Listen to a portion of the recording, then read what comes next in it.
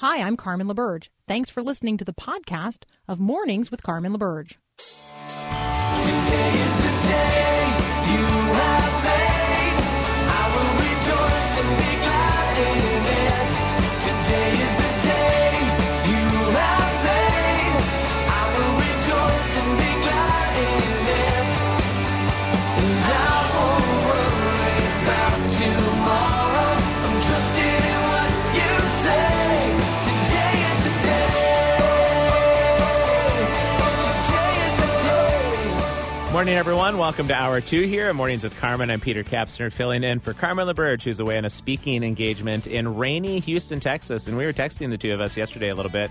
Haven't heard anything about how the weather might be stopping the speaking engagement, but I'm curious about how she's being impacted by what seems to be right around 4 feet of rain in 24 hours. So didn't see this one coming. I didn't hear anything about a hurricane, so I'm curious from a tropical depression standpoint, Paul Perot. It sounds like it's still significant weather. Yeah, they're still getting more rain today, and I did notice, checking the news, you're right, 43 inches in Jefferson County, which is near Houston, or I don't know if Houston's in that, whatever county it is, but in that area, torrential rain. Torrential rain, yeah. Well, we had a great first hour of the show. If you missed it, please head to myfaithradio.com. You can catch some conversations on some of the difficult topics in our culture and how we've increasingly become really polarized in that, and so many of the changing values we've experienced over the last 15, 20 years. And who better than Adam Holtz from PluggedIn.com to be able to talk about changes of values as well over what he sees in media and movies. He joins us every Friday here on Mornings with Carmen to talk about that. Good morning, Adam. Good morning, Peter. Always glad to be on with you. Yeah, we were talking during the break, you and I and Paul, a bit about just even the idea that a TV show like Friends in 1994 was absolutely scandalous in terms of what it said and the script writing and what they mentioned and how different even things are some 25 years later. Yeah, things have really changed and like so many things and in a similar way, I remember sort of the moral panics of the 80s, like over AC/DC or something like that, or Ozzy Osbourne. And now it all seems like a little golden book compared to some of the stuff that's out today. I mean, it's hard to imagine how much we were really concerned about those things. But I think it's sort of a frog in a kettle kind of thing. It's not that it's, we woke up and realized that those things weren't problematic. It's that the culture has shifted so much that now what was once really problematic, doesn't seem like that big a deal anymore. Well, you said something so interesting in the break that I didn't think about, but some of the script writing of Friends, that if you brought that out in 2019 right now, it would immediately be silenced by certain segments of the population because it would be considered homophobic. Right. I mean, I think that even through the 1990s, there was sort of a working assumption that that homosexuality was still not the norm. Right. And so it was still fodder for all kinds of jokes. And if you go back further into the 80s, man, some of the stuff back then is unbelievable now. I mean, in terms of comparing our cultural sensitivity to that issue. So it's funny how things age or don't age culturally. And yet, here's another weird observation I would make about Friends. Occasionally, after we get the kids to bed, we'll turn that on. Right. So you can totally judge me on that right now. And normally, it's not something I would turn on. Now I'm going to distance myself, so just work with me. But my wife likes it. So right. I'm like, all right. Throw her under the bus. Way Yeah, to go, exactly. Adam. Yeah, Exactly. no, I know. But we were watching it last night, and it was like a special Thanksgiving episode. And they all had eaten dinner, and all 6 of them were sitting on the floor because they were too full to move. They were just sitting on the floor talking. And I thought to myself, wow. I mean, in a positive way, I think the reason the show still has resonance and people still watch it on Netflix is because we see people in real relationship with each other. Now, certainly it's over ridiculous things, so I don't want to overstate it. But now not only would we not sit on the floor and just sit there, we'd all be in different rooms with our cell phones checking our Facebook feeds. And, Jennifer Aniston said a while back, the main reason there could never be a Friends reboot was because if you walked into a coffee shop now, everybody would be on their phones. And so not only have the values changed, but the technology has changed the very way that we relate to each other. And even the way we related 20 years ago looks totally different now. Yeah, it's going to be interesting. It's hard to know for sure how historians will write about and judge this time in history, but I have to believe that at the top of the list is how deeply technology has shifted the way that we do our lives together. Well, that's the voice of Adam Holtz from PluggedIn.com. We're going to take a short break, and when we come back in just a minute or so, we've got a few movies to run down, including Rambo: Last Blood, the return of Brad Pitt and Ad Astra, and then Adam, in light of your Friends episodes, I can neither confirm nor deny if I've watched all of the seasons of Downton Abbey, but there's a movie that's out on that, and I wanted to get your perspective on that next year on Mornings with Carmen.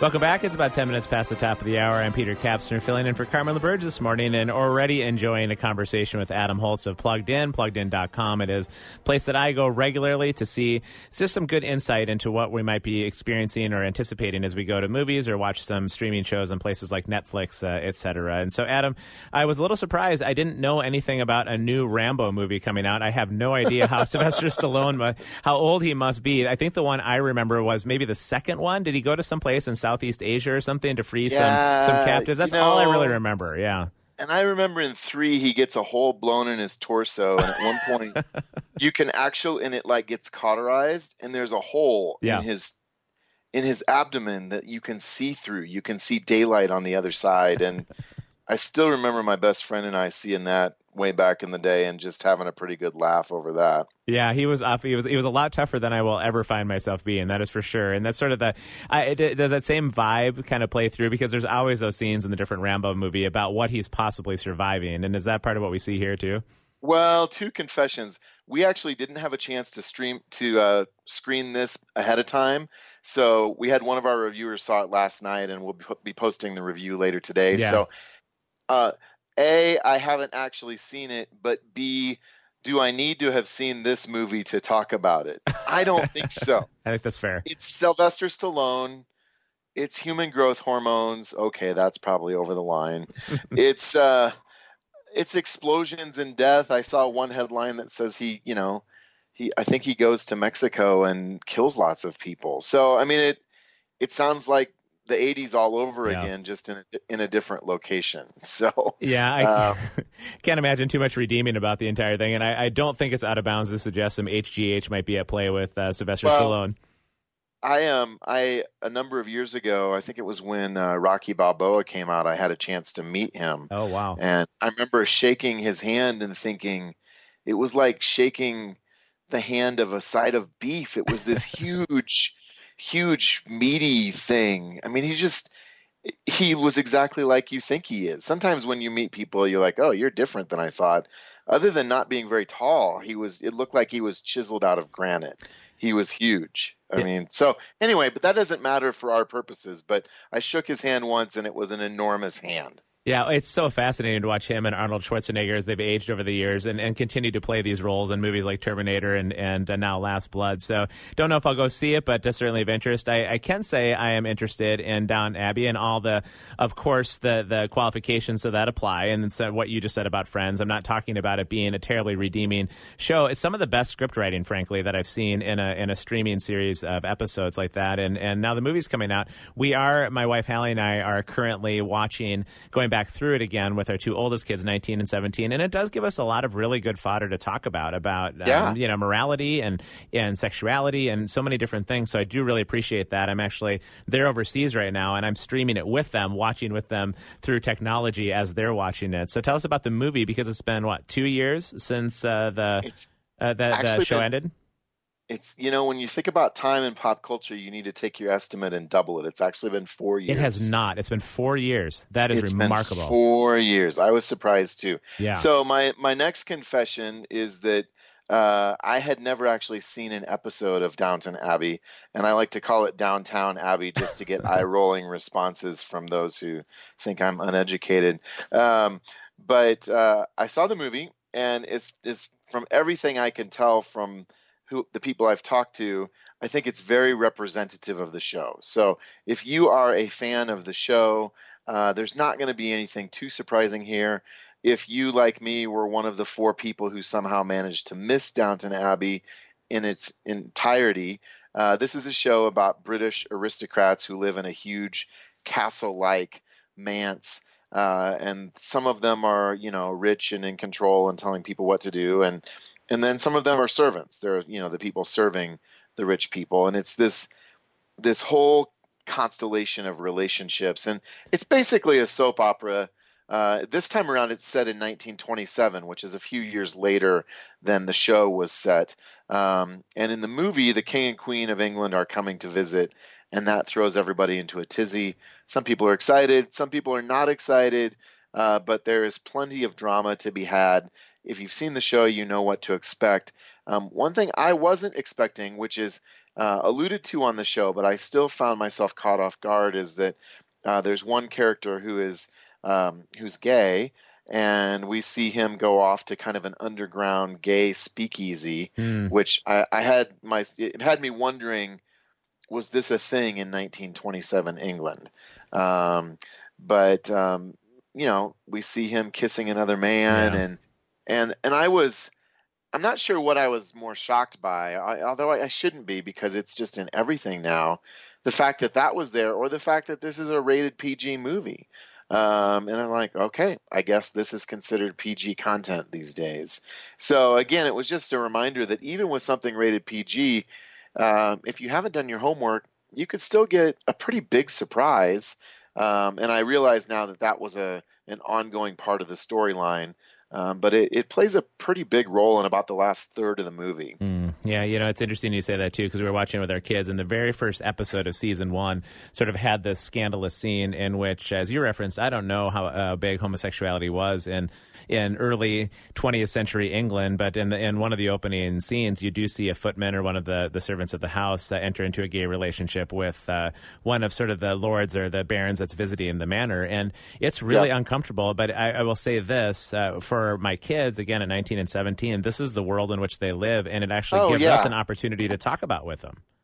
Absolutely. And I will go on to say that you can't not have this talk with your kids, right? Because not only is it in Downton Abbey, it's in everything. I mean, it's the rare show that doesn't have either a token or a main LGBTQ character these days. And more cartoons and animated shows and kids shows, from Arthur to My Little Pony. I mean, I could just go down the list, have some sort of gay character or gay storyline. And so you've got to figure out how to talk about it, because the culture has utterly and completely embraced it, and you can't avoid it. So it's there. You got to deal with it. And I'm, bravo to you for talking to your older teens. But I think, this is a conversation you've got to have, with your little ones. We were watching Ellen's Game of Games the other night, and there were 2 contestants who were engaged, and my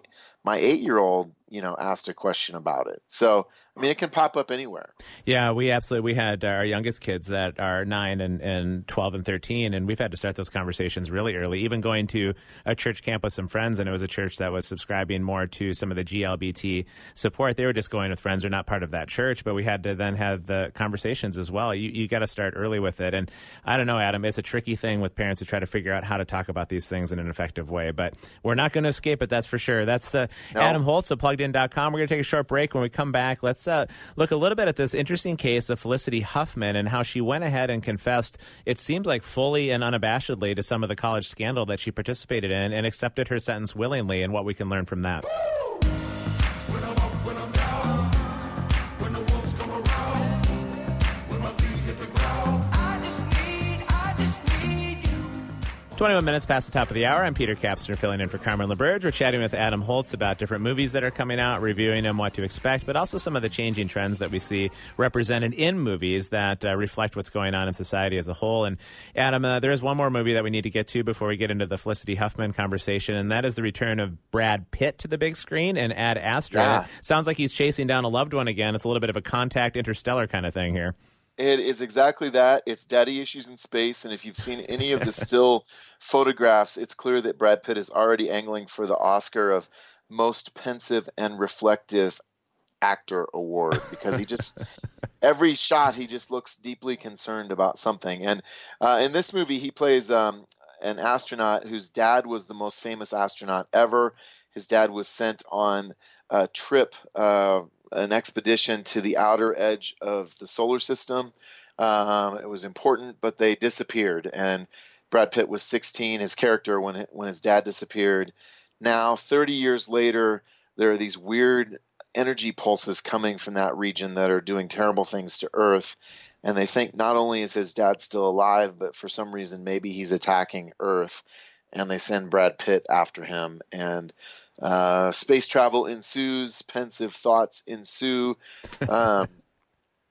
It's in the neighborhood of Gravity and Interstellar and Arrival and Contact. I mean, it's this kind of really thoughtful, reflective sci-fi.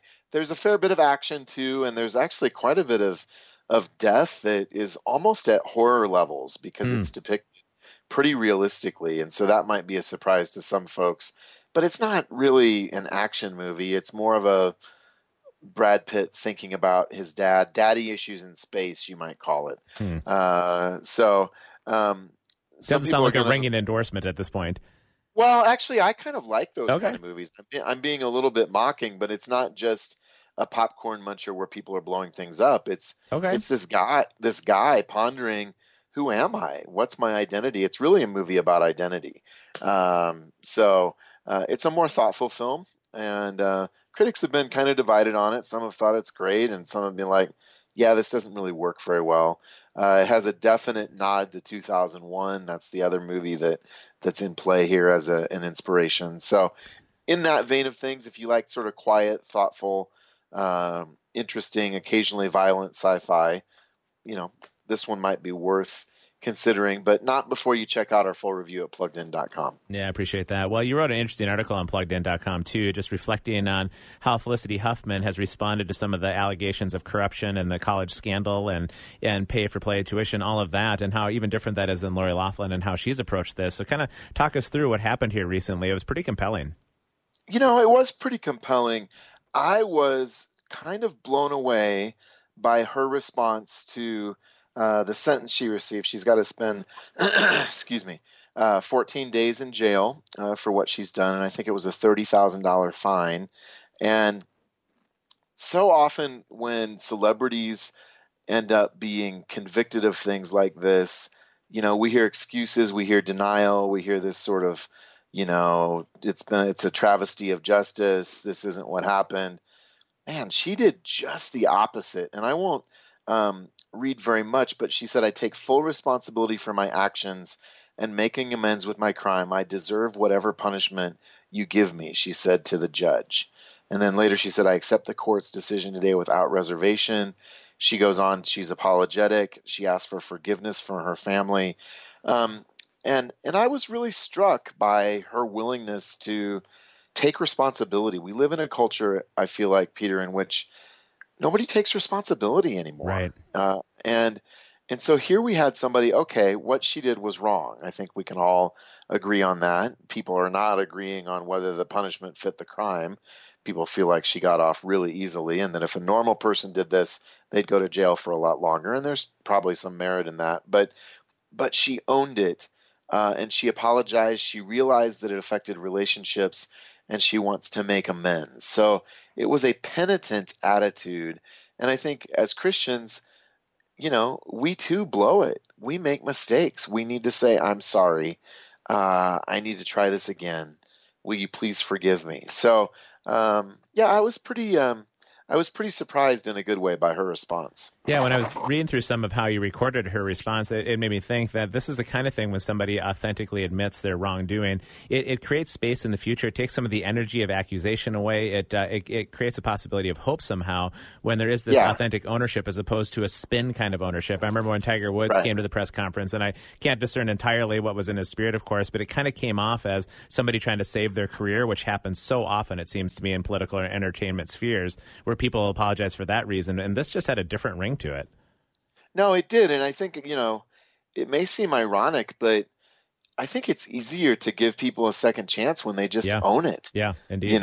Instead of, in comparison to the Jussie Smollett thing, Yeah. I don't know what happened there, but he is still insisting that what was discovered was not what happened, And Yep. I'm like, well, what's the truth here? I don't know that despite your protestations, man, here's what the cop said. Here's what Right. you say.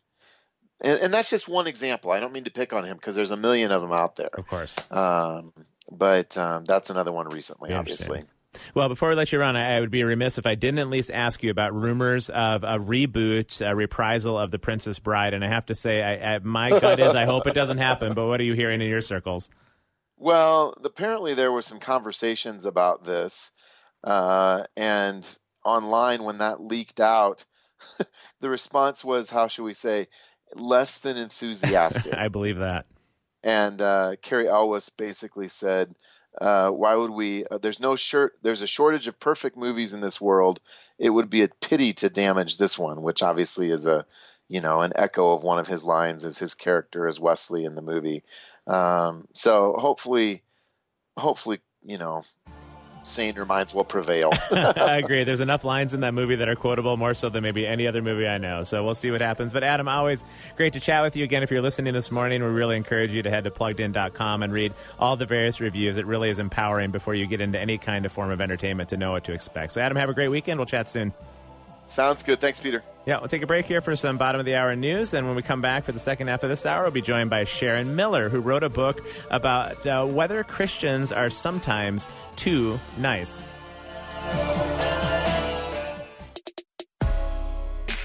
Boy, Paul, we're certainly circling in and out of a lot of different kinds of topics this morning. Anything from The Princess Bride, wondering we should see that when it comes out, to once again at Breakpoint, we're back into Christians and support of government, as well as, politicians do twist scripture for their own gain. I'm seeing it more and more, and it feels kind of like this pandering to a religious audience to try to gain their vote.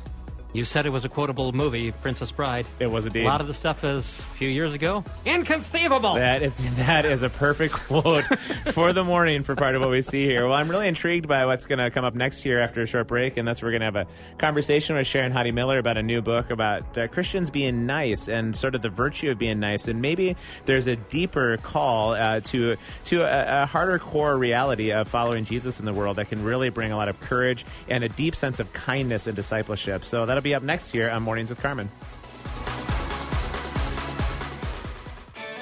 Years ago, I heard a man on the radio that I've been a fan of all my life. My good friend Chuck Swindoll said, I want 3 simple words on my gravestone. Dad was fun.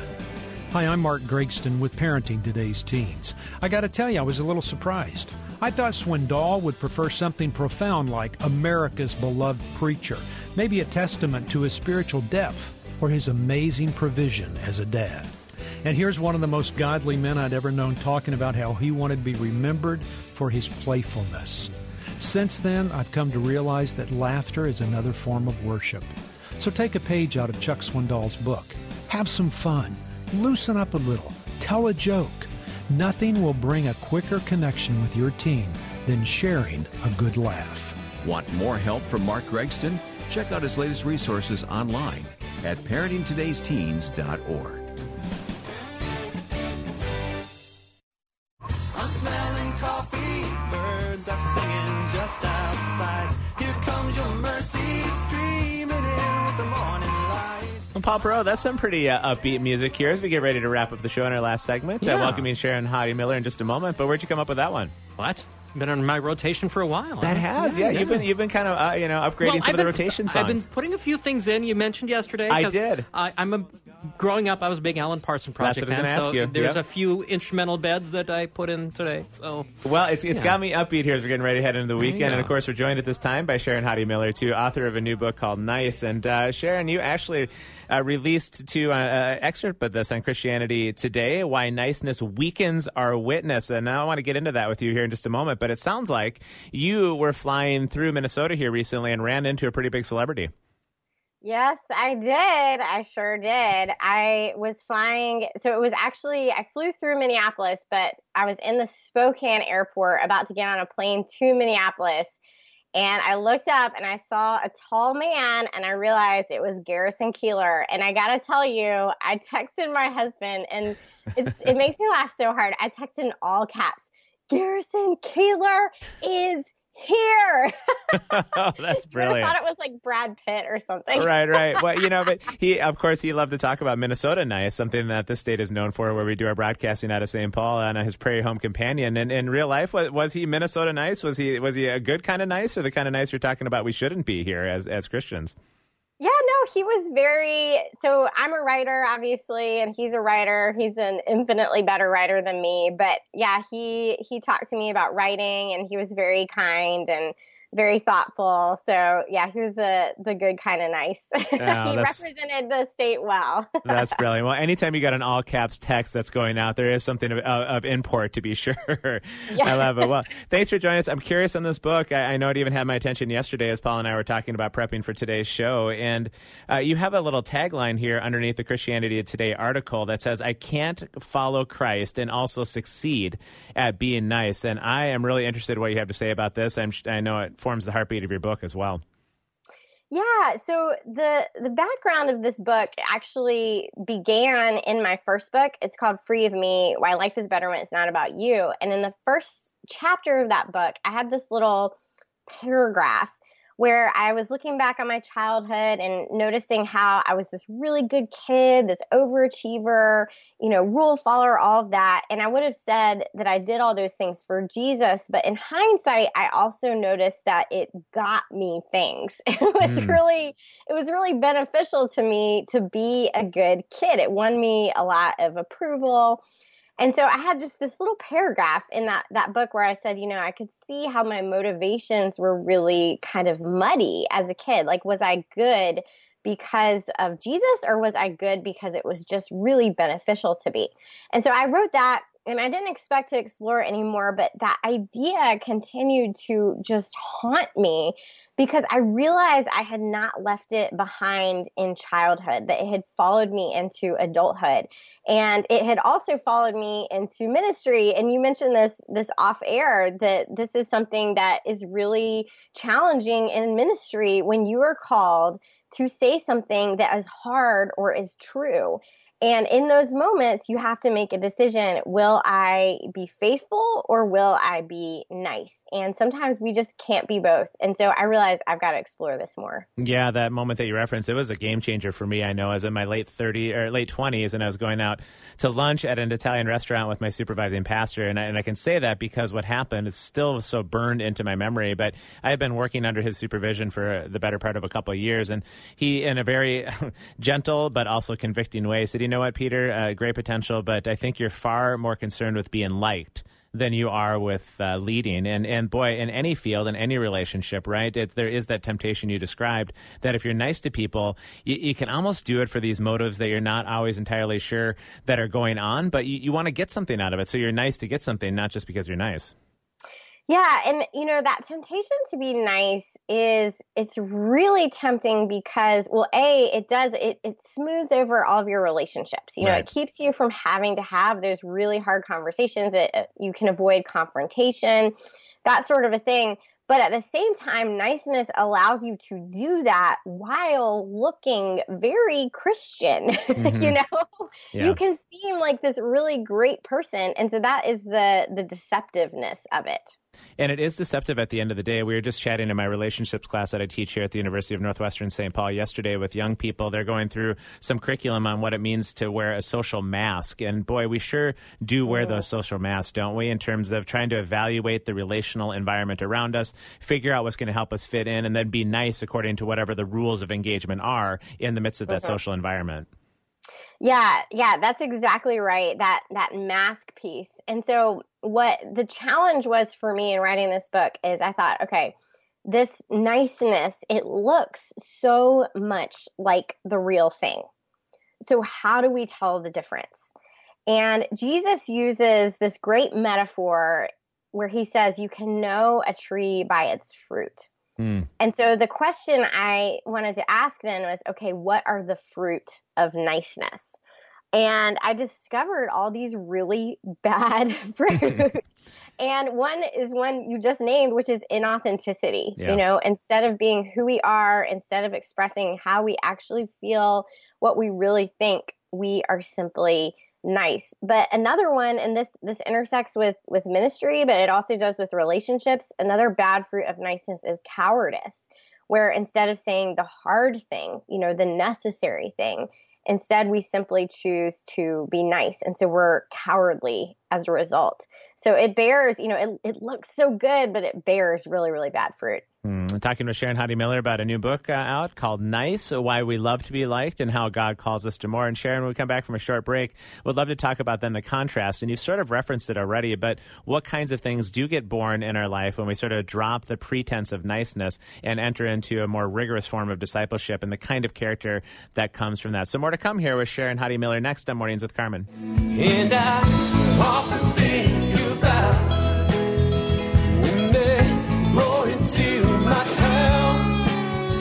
Will they try to roll the dice? Thinking Minnesota nice. Little Minnesota Nice from Paul Perot, always spot on with some of the Moper music there. Paul, we're talking with Sherry Hottie Miller this morning about a new book titled Nice and some of the alternatives to sort of Christian niceness. And Sharon, during the break, I got a text from a friend of mine, a young person that I know in my life, and the person wrote, "The current segment is truly speaking to me this morning." And then he went on to write this, which I think captures it so much better than I could. He said, "I so often find myself trying to be nice no matter what the cost, even if it means, even if being nice means I am not being truly honest with myself and others." And boy, oh boy, can I resonate with that.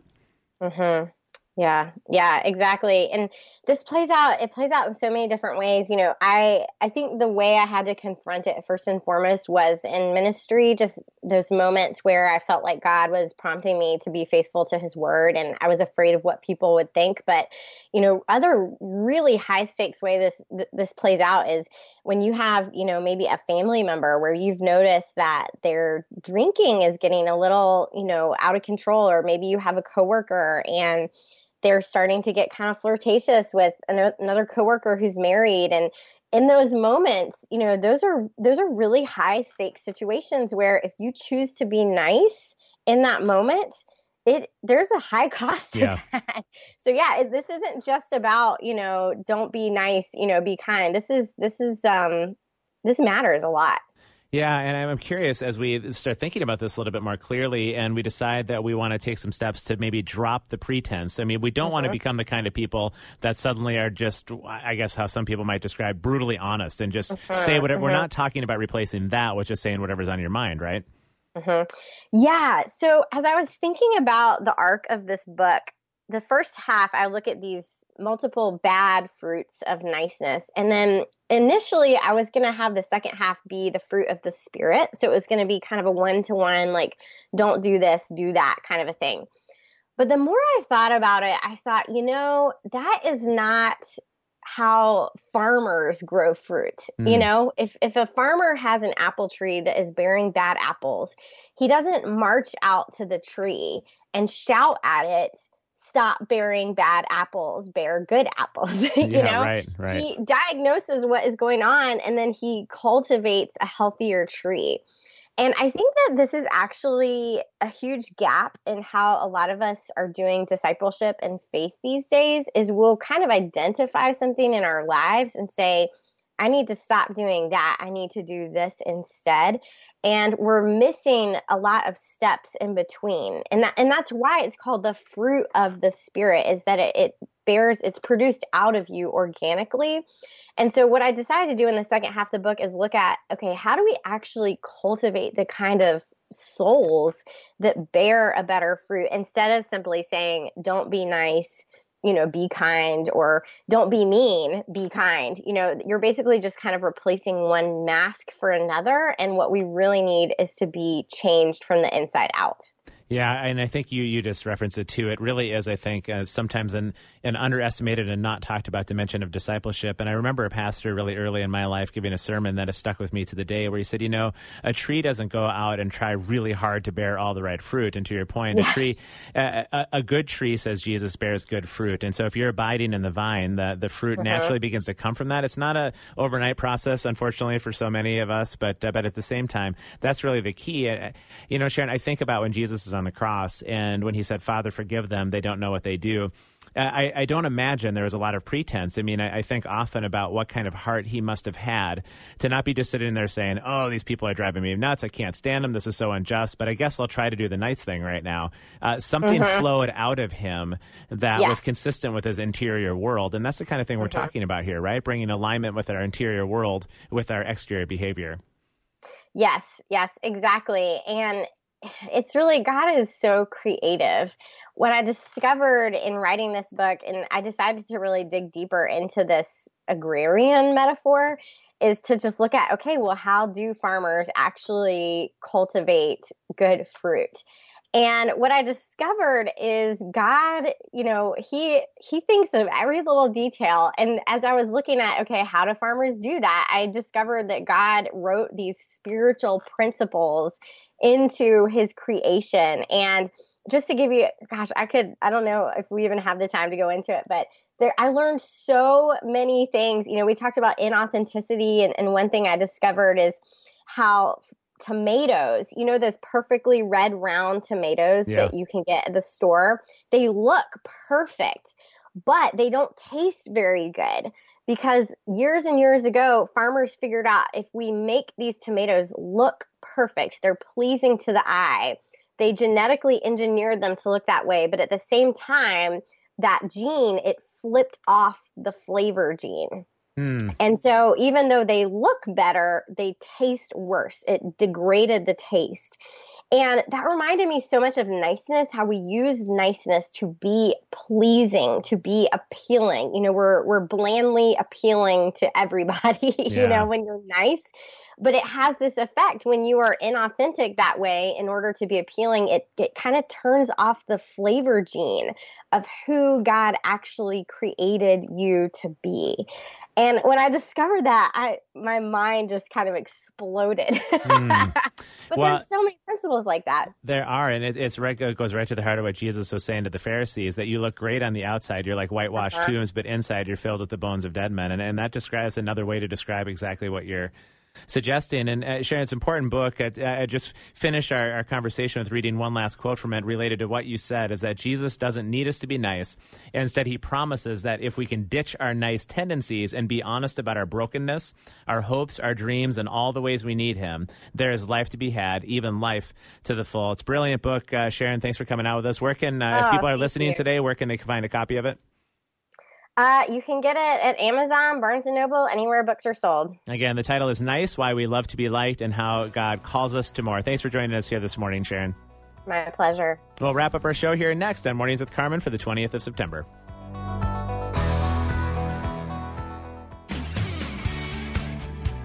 Well, always a delight to be back in studio with all of you. Paul Perot, great to be with you. A fun morning, and lots of different ground covered, from things like just in our recent segment, tomatoes that do look good on the outside but really don't taste good on the inside. And boy, is that a relevant analogy in so many walks of life. I was thinking red delicious apples. Yeah, that's another one, right? And there's nothing worse than grabbing a red delicious apple and then have it be all mushy on your first bite. It kind of takes away from the experience. But appreciate the time with all of you listening as well. It's there's just so much to be talked about and wondered about. It's such a tough place in which we find ourselves so often. But I hope one of the themes that ran through these last couple mornings is that we really are part of a kingdom that knows no end. And Paul, you and I were talking off air that yes, there's a dimension of the gospel that's important, that sin needed to be accounted for. Obviously, it's part of the heart of the gospel, what happened on Good Friday. But if we just reduce down our following of Jesus to Good Friday and don't take into account for Easter Sunday, we miss on what is truly the heart of the promise of the gospel, is that we are part of a kingdom that knows no end. So whatever is going on in the kingdoms of this world at this time, we are oriented and give our allegiance to a different kind of kingdom. I even take it out to Pentecost, because we're not doing this alone.